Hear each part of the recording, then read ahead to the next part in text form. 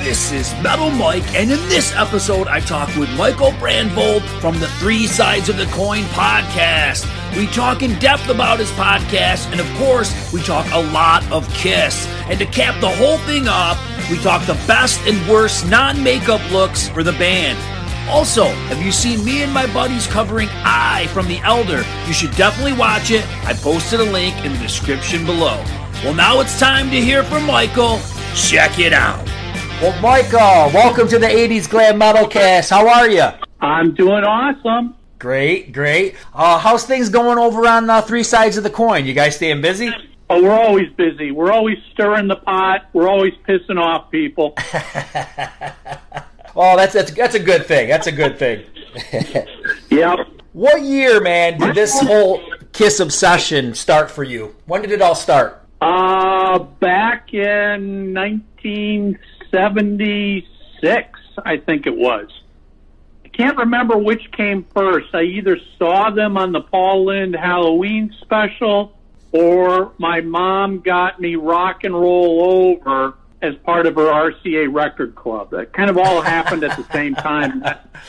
So far back that I don't remember specifically what happened first, but I do remember the Paul Lynde Halloween special and just laying there watching that with my jaw dropped to the floor going, my God, what am I seeing here live on TV? Right.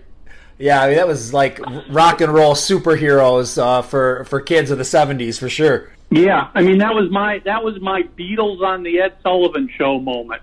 Was Kiss on the Paul Lynde. Yeah, definitely. I mean, it's weird that I'm 45, so for me it was like I think I got into Kiss around Asylum in '86, and obviously I backtracked and became a Kiss nut. But maybe seeing Tears Are Falling isn't as cool as seeing Paul Lynde. Exactly.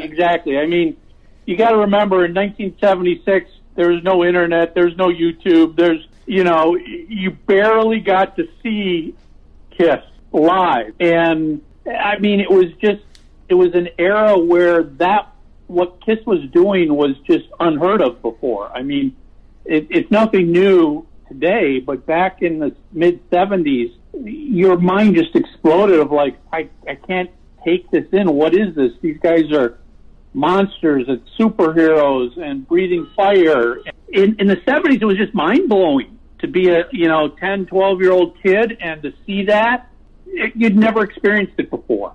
Yeah, it was definitely over the top and crazy. And speaking of over the top and crazy, I mean, there's a lot of fandom that you guys deal with over on your podcast. What do you think? Do you think there's some fans out there that take it to a unhealthy level? Is there no unhealthy level? What do you think? Yes, and it's not just Kiss fans. Every artist has got a fandom very similar. But yeah, fans can get a little carried away. They can go a little too far. They want to judge their worth as a fan versus everybody else. Oh, I'm a bigger and better fan than you are. I'm a real fan. You're a fake fan. I don't like any of that stuff because everybody's a fan in my book. Right. It's not judged by how many shows you've seen, how much money you've spent, how many albums you own, how long have you been a fan. None of that matters. If you like a band and you like their music, you're a fan. Mm-hmm. And, some people, especially when you're talking Kiss, a lot of people weren't even born in the 70s. So how can you fault them for not experiencing what the 70s was? They first got exposed to Kiss in the 80s or the 90s or the 2000s. They're just as important when it comes to fandom. And, I just think in general fans need to respect other fans more. Because we're all, we're all fans. We all want our band to be big and popular. At the end of the day, we're fighting for the same cause, right? I agree with you 100%. With your podcast, you guys know, like you've said, you kind of have pissed off some people, along the way. Are there some people, let's say, obviously you probably get trolls. I know we see that stuff on Twitter and all that. What about enemies? You guys have some enemies out there? Are there people associated with Kiss that want nothing to do with you guys? Who's out there? I'm sure there are. We honestly don't worry about that. Mm-hmm. We do what we want to do. We're honest in what we say. And if somebody doesn't like it, then that's their problem, not our problem. Honestly, we just don't worry ourselves over that. I mean, if you are doing anything in this world creatively, meaning a podcast, an album, a book, there's going to be a lot of people that don't like what you do. Right. And there's nothing wrong with that. And, right from the get-go, I knew we can't please every listener. And if you try and please one listener, you're going to make somebody else unhappy when you make that change to make somebody else happy.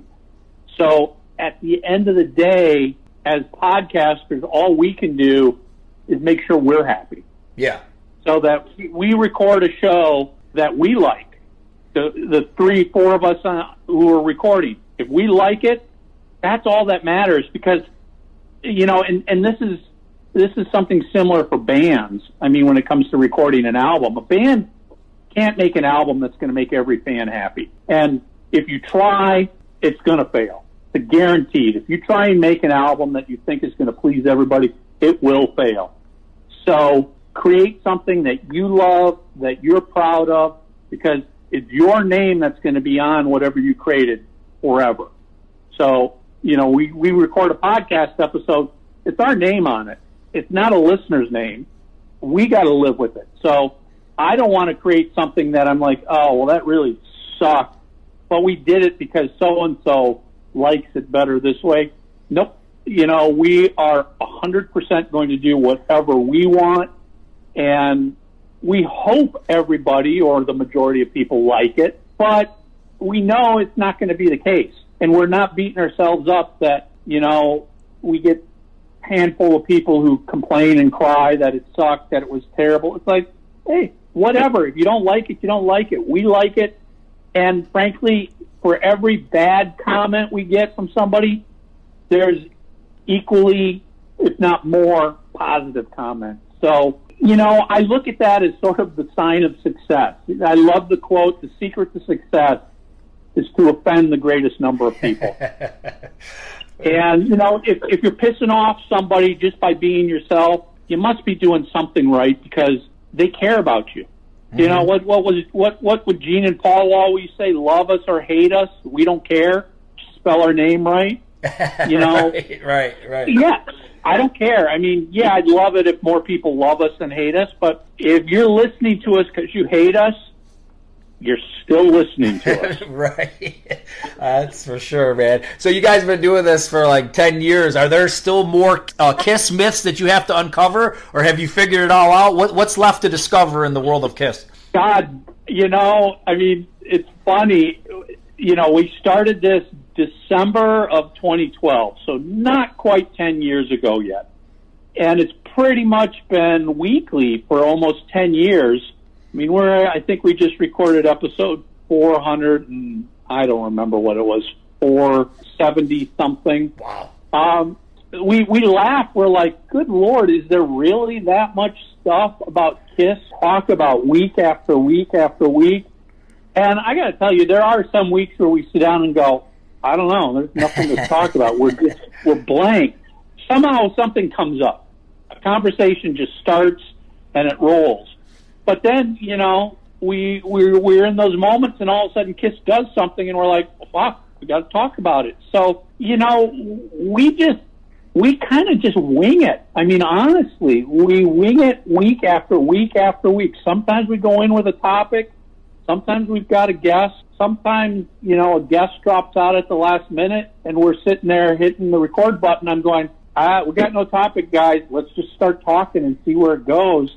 And that's actually some of the coolest stuff because, when you get together with your buddies and talk about your favorite band or your favorite style of music, you can start talking, and then 4 hours later you're like, Jesus, we're still talking. Yeah, it's crazy. Now, I've got a couple that I want to throw out there that I'm still trying to figure out is this comes up on your podcast and it comes up in a lot of forums are these pictures of the first night of the Creatures of the Night tour. I saw your podcast where Mark asked Gene. Gene had no recollection. Do you think pictures of this will ever surface? You know what? I mean, it sounds stupid and cliche, but anything's possible. I mean, the one thing we're sort of seeing more and more of now is somebody who's like cleaning out their parents' storage lockers, you know, emptying boxes, and they find all these photos that they never knew they had. You know, it seems like that first night on the Creatures of the Night tour has been confirmed to have happened. Mm-hmm. The wardrobe person says it happened. But, yeah, we've never found photos of it, which is hard to believe that there wasn't a professional photographer taking photos. It's hard to believe that Gene and Paul don't have memories of this. I seem to think it happened, and, yeah, maybe sometime somebody will be cleaning out a folder somewhere and go, what the hell is this? And there you go. There's some slides that somebody took of that first night that we've never seen before. Especially since, you know, a lot of these small towns, it was like a big event if Kiss was there, especially starting their tour. A lot of times local news. I mean, you could YouTube and check out all kinds of clips of local news showing Kiss. I just can't believe there's not either a press clipping, a photo, or a news clip of this. I can't believe it. You know, it is hard to believe, but it's also quite possible that if they knew at the last minute that they had to change their costumes and it was going to look kind of haphazard and thrown together, they might have revoked all of the press photographers who were going to be at the show because they didn't want photos of them not looking great. Yep. So, I mean, you know, that's entirely possible, but I don't know. I'd like to think at some point we'll find something somewhere. Yeah, I hope so. Let me hit you with this one. Here's another weird one. This one isn't a mystery. It's just something that drives me crazy. So Gene comes out, or Kiss comes out, 1996 reunion. You know, Gene's got his Love Gun costume, and it's built up a little higher, maybe to cover the gut. And then at a certain point, he loads in this row of studs that don't match the other studs, and that drives me crazy. You know what I'm talking about? Why did he do that? I wonder. I don't know specifically what you're talking about, but I do know that after working with them and getting to know people who did their costumes, in this recent time, costumes were constantly evolving. Mm-hmm. And I think we're actually even learning that back in the 70s, where all of a sudden you'd see a photo where it's like, oh, wait a second, that's a little different than the night before. And, you know, especially jeans, they're evolving for comfort and usability. It's like, okay, you know, we change from this type of plastic or stud to this because it makes it lighter, it makes it more maneuverable, can lift his arms more. Right, right. That sort of stuff was constantly going on, and you know, to us fans, that's great minutia of like, oh my God, why did he change from that to that? Right. The snap moved, and you know, but. You know, it could literally because something broke the night before and all they had to fix it with was this other piece, and they had to get, I mean, those costumes get beat up, especially jeans. Oh, yeah, yeah. And you know, they're constantly fixing them, repairing them, updating them, changing things on them to make them more durable, more comfortable. You know, somebody could literally write an entire book just on sort of all of the evolutions and the changes in the costumes. Oh, yeah. Yeah, for sure. I played in a Kiss tribute like around in 95, and those studs that were on the Love Gun suit were super, super hard to come by. So that, in my mind, I always wondered if maybe they had trouble finding more to build it up higher, so then they just used some random stud that didn't match. But I just remember back pre-internet, those studs were super hard to find. Yeah, I mean, it's all very challenging. How about this one, Mike? Let me throw this one. Yeah. So obviously, I think you guys have reviewed this, but when you look at the A&E history, one thing that drove me crazy about this is that when they have Ace and Peter's Outlook on here, they never show them. It's all audio, and we all know there's tons and tons of video footage of these guys, from the VH1 archives and all this kind of stuff. Why do you think they only ran audio and no video of these guys? No idea. I mean, a lot of it, frankly, can come down to just who's got the rights to it. Mm-hmm. Does somebody else own the video rights versus an audio right? Does it cost more or less? I mean, that's one of the big misconceptions that KISS fans have, but this applies to every band. Fans seem to think a band owns all of the video that's ever been filmed. If they were on a TV show, they own the video. If they did an appearance somewhere, an interview, they own the video. Well, the reality is they don't. Mm-hmm. They don't own it. They gave somebody the permission to do this and use it, but that person who filmed it owns the video, owns the audio. Now, they may not be able to release it commercially and sell it, but that also means the artist, KISS, can't just go, let me take that interview we did for CBS 20 years ago and we're going to put it on our DVD and sell it, because they don't own it. And same goes with photos. So many photos, photographers own them. Right. And they've got to get the rights. They've got to get them cleared by the photographer. And that's just one of the biggest misconceptions fans have about all their bands, is they just it's sort of like the vault mystique. Every band's got a vault. Well, there's no vault. There might be a closet somewhere that crap is thrown in, but doesn't mean they own everything that's in there. It just means they've collected and they've gathered this stuff, but if they ever wanted to release it commercially, they have to get somebody else's clearance to do that. Right. What do Paul and Gene think of what you do? Do you know what they think of the podcast? Or do you think they have any thoughts on what you do?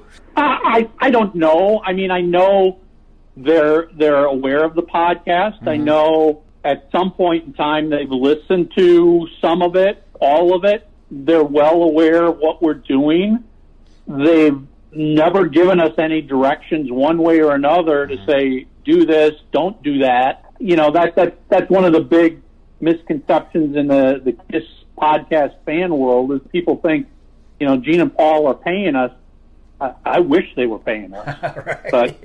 But, I'd love to make money doing this, but no, they don't pay us, but they've also never given us, don't say that, don't do that, don't talk about that, please talk about. They've never given us any directions.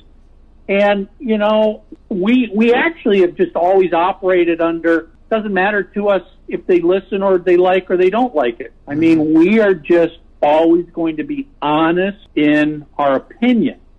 And that's the big thing about our podcast. It's literally just an opinion show. We're not giving facts. Mm-hmm.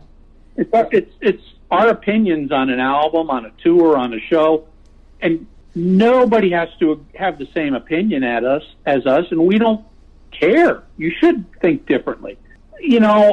So I think they appreciate the honesty. I would hope they appreciate our honesty when we say things. We definitely are not just deliberately kissing their butt. I mean, we've done shows where we've definitely criticized them. I mean, I think the only people we've never criticized are like Tommy Thayer, Eric Singer, Bruce Kulick, because those guys have never done anything to be criticized for.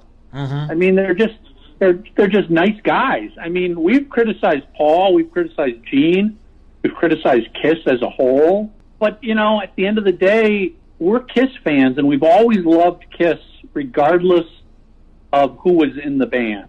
Some of it we like better, some of it we like worse. We're just standing by what we think, and we're saying what we think. And, again, I'd like to think they appreciate that honesty, that we aren't deliberately saying things to just kiss their butt, because we aren't. I don't know if you heard, we did a whole show ripping on Gene and Paul and KISS Online for the entire fiasco around the Destroyer box set. And,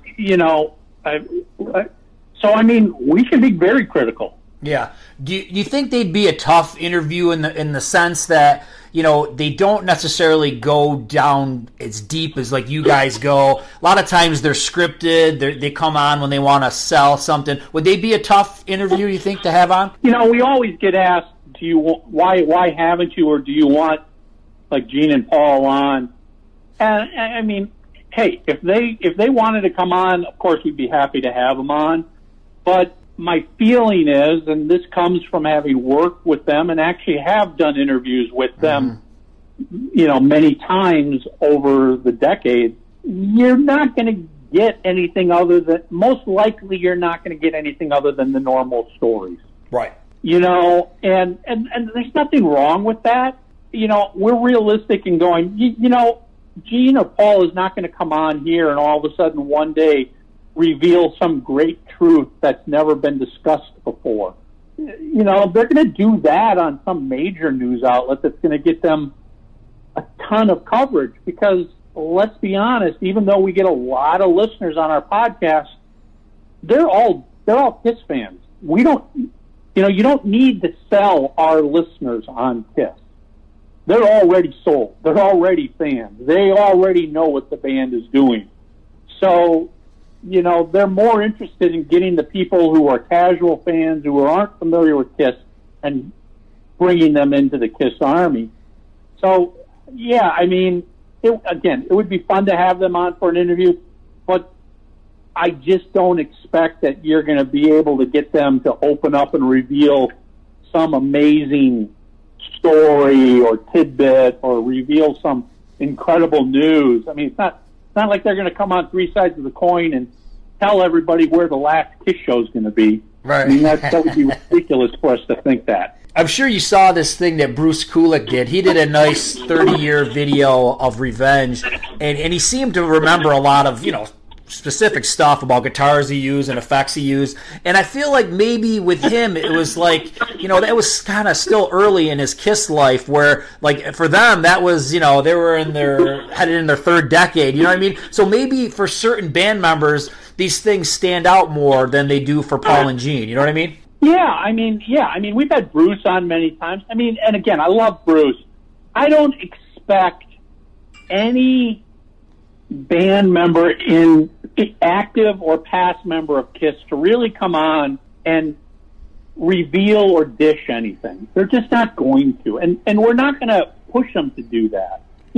Bruce will come on and promote something and that's all fine. But, I think it's just foolish to think that, you get Bruce or Eric or Tommy to come on and they're going to all of a sudden reveal what's really going on in Kiss. Right. It's not going to happen.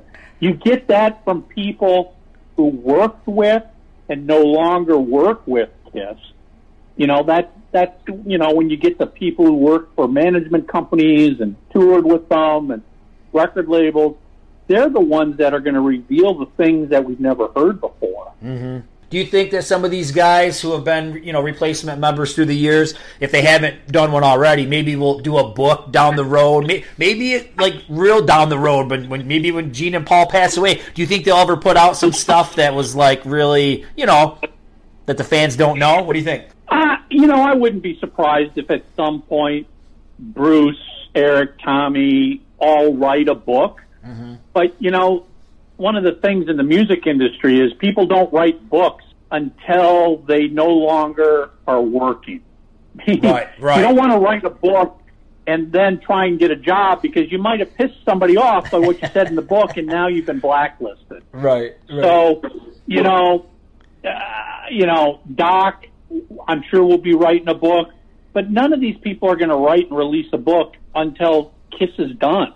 Where do you see this band going? I mean, we all know this band doesn't have a lot of life left in them, for what they're doing today. Maybe they got a year or two left. After that happens, though, where do you see them doing? Do you see them doing, like, convention things again, smaller thing? What do you see in their future? What I see is this is the end of Gene and Paul, actually Gene, Paul, Tommy, and Eric. It's the end of those four touring as Kiss. Mm-hmm. Kiss isn't over and Kiss will never end. And it's quite possible that the members of Kiss will do a residency, will do special shows, special appearances. But the gruel of going on the road for 2 years touring is done. Mm-hmm. Gene and Paul aren't going to do that. And I think I had read somewhere that Tommy and Eric said if Gene and Paul don't tour, they're not touring as part of KISS either. So I see KISS continuing, just not as an active touring band. Again, there could be a residency that's easy to deal with. Mm-hmm. There'll always be KISS product. There's always going to be KISS releases coming out. And honestly, I wouldn't be surprised if they try and form a KISS 2.0 mm-hmm. with 4 brand new members in the makeup and see where that goes. Yeah. Yeah, I mean, they've talked about it a million times. So, yeah, it's probably going to happen. I mean, I can't see them not trying it. I mean, KISS has become a brand. Whether people like it or not doesn't matter. KISS has become such a brand that's become bigger than the band itself. And no other band has ever had this opportunity to basically see if they can continue on with newer, younger versions in the band to keep this band forever active. You know, this is new territory for any band out there, and it's possible for KISS because of the makeup. Mm-hmm. You know, yep. You don't have to have people that literally look the same. You put makeup on, and from the audience, it looks like a demon, a star child, a spaceman, and a catman on stage, although it could be completely 4 different people. Yeah, most definitely. Michael, tell us a little bit about what you do for bands. I mean, you're involved outside of your podcast and like doing media and promotion for other bands. Talk about that a little bit. I've got my own company, Michael Brandvold Marketing, and I basically provide online marketing, social media marketing, album release marketing, tour marketing for musicians and bands. And it could be small, independent, unknown bands, and it could be big, known bands. I mean, you know, as we talked earlier, got interrupted in a phone call because Blackie Lawless was calling. I'm working with Wasp right now. They've got their 40th anniversary tour. I'm helping run, basically revitalized all of their social media, their website, their marketing efforts to promote this tour. But, you know, I could work with clients in releasing albums, building their website, managing their social media. It can be anything that a band might need. And again, it could be anything from a small, never heard of band to, you know, Blackie Lawless and Wasp, who I'm working with. That's awesome, man. So, yeah, best of luck with everything with Wasp. I can't wait till it all unfolds. Huge Wasp fan, so I can't wait. Yeah, I mean, you know, it's a dream for me to work with them too. I mean, you know, I got the Wasp debut album when it was very first released. Saw Wasp open for KISS on the Asylum tour. Mm-hmm. You know, I've been a huge fan, and you know, I've got so much respect for Blackie. You know, I've been working with him for about a year now. I mean, the guy is super smart. What a great conversationalist, amazing stories. You know, it's a thrill to be able to work with somebody that as a kid, I grew up loving his music. That's awesome. Well, hey, man, it's the 80s Glam Metal Cast, and if I think it would just be not right if we didn't end talking about the look of 80s KISS, all the different looks that they had. So if you had to gauge it, Michael, what would you say the worst look of the 80s for KISS was? Well, I would have to add to this, Paul Stanley pretty much looked great throughout the 80s. Right. He fit right in. Because, you know, he's a rock star. He dresses like a rock star. He acts like a rock star. Gene Simmons had the hardest time throughout the 80s. Yep. Absolute hardest time because, you know, he's a demon. He's not a pretty boy. And he didn't know how to act out of costume. And, you know, saying that, Gene Simmons on the Asylum tour was the most, you know, oh my God, what was he look? He looked like Maude, basically, on the Asylum tour. He, you know, he didn't look bad on, none of them actually looked bad on Animalize, although Gene was wearing a wig because he had cut his hair to do movies.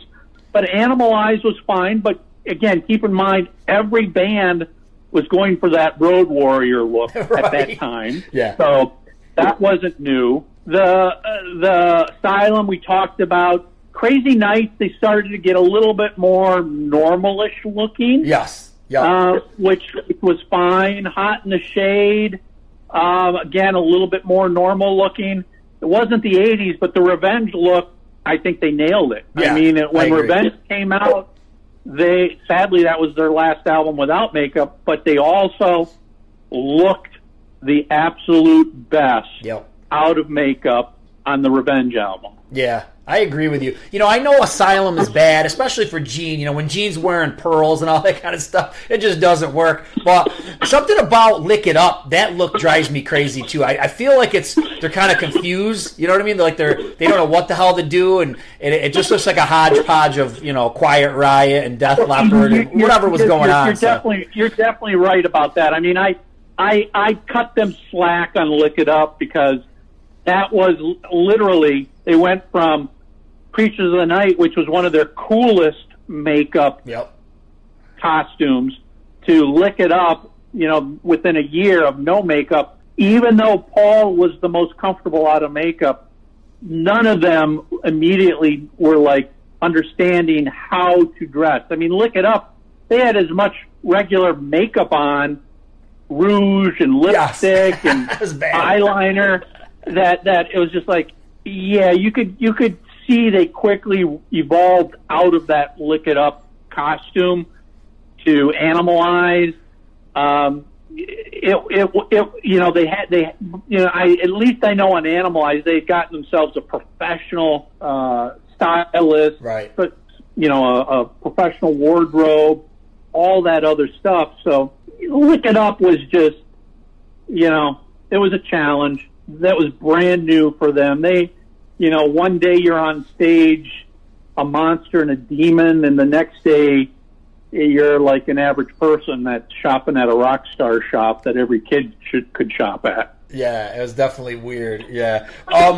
There was Animalize. The thing about Animalize, I think a lot of us who were into 80s Kiss really gravitated to Animalize Live. So I feel like you said, Gene's got a bad wig, and maybe it's not the greatest outfits they've ever had, but something about that whole concert, the stage wraps, the look, there's something about it that's just classic. You know what I'm saying? Oh, for sure. I mean, again, it was an MTV concert. And that, I remember, that was a huge deal. Oh my God, MTV is not only paying attention to Kiss, but is putting on an entire concert of Kiss. And, Kiss wasn't getting recognition like that. Mm-hmm. Once Unmasked hit, all the way even through some of Lick It Up, Kiss was not getting a lot of recognition and attention. And when Animalize hit, Heaven's on Fire exploded, the video was all over MTV, and then the concert came out. That was a great time to be a Kiss fan. Yeah. It was like, you got to sit back and go, see, my band kicked ass, they're still here, and everybody else is jumping on the bandwagon now, but I've always been here. Right. For sure. Yeah, I think for the 80s, probably Hot in the Shade was probably, it was pretty cool, it was decent, but when you got to Revenge, that was their best look. And Revenge just had its birthday the other day, and I think when you look back at Revenge, everybody can say, okay, yes, it's, I don't know if it's their greatest album or anything like that, but at least the look and the vibe and the sound had an edge, and it didn't look, they didn't look like just rich guys playing rock. They looked more like badasses, and it was a cool time to be a Kiss fan in '92. Yeah, Revenge, everything came together on Revenge. Sadly, it was when grunge took off, so it didn't matter how good it was. Right. It was going to be ignored because grunge had taken hold, and every band was fighting that same battle, not just Kiss. Because you just a couple of years earlier on the Hot in the Shade tour, Kiss was huge. Yeah. Tours were shows were selling out. They were all over the place. And and listen, I'll admit this. Hot in the Shade is not one of my favorite albums at all. It's a very, in my opinion, poor album. Revenge is a great album. It just happened too late. Yep. There's nothing Kiss could have done in '92 to save themselves from grunge. No. They had to put the makeup back on. Just like with Creatures of the Night, Creatures of the Night was such a great album, but it wasn't going to save Kiss from all of the stereotypes that people were looking at Kiss as a makeup band. They had to take the makeup off after Creatures of the Night. They had to put the makeup back on after Revenge.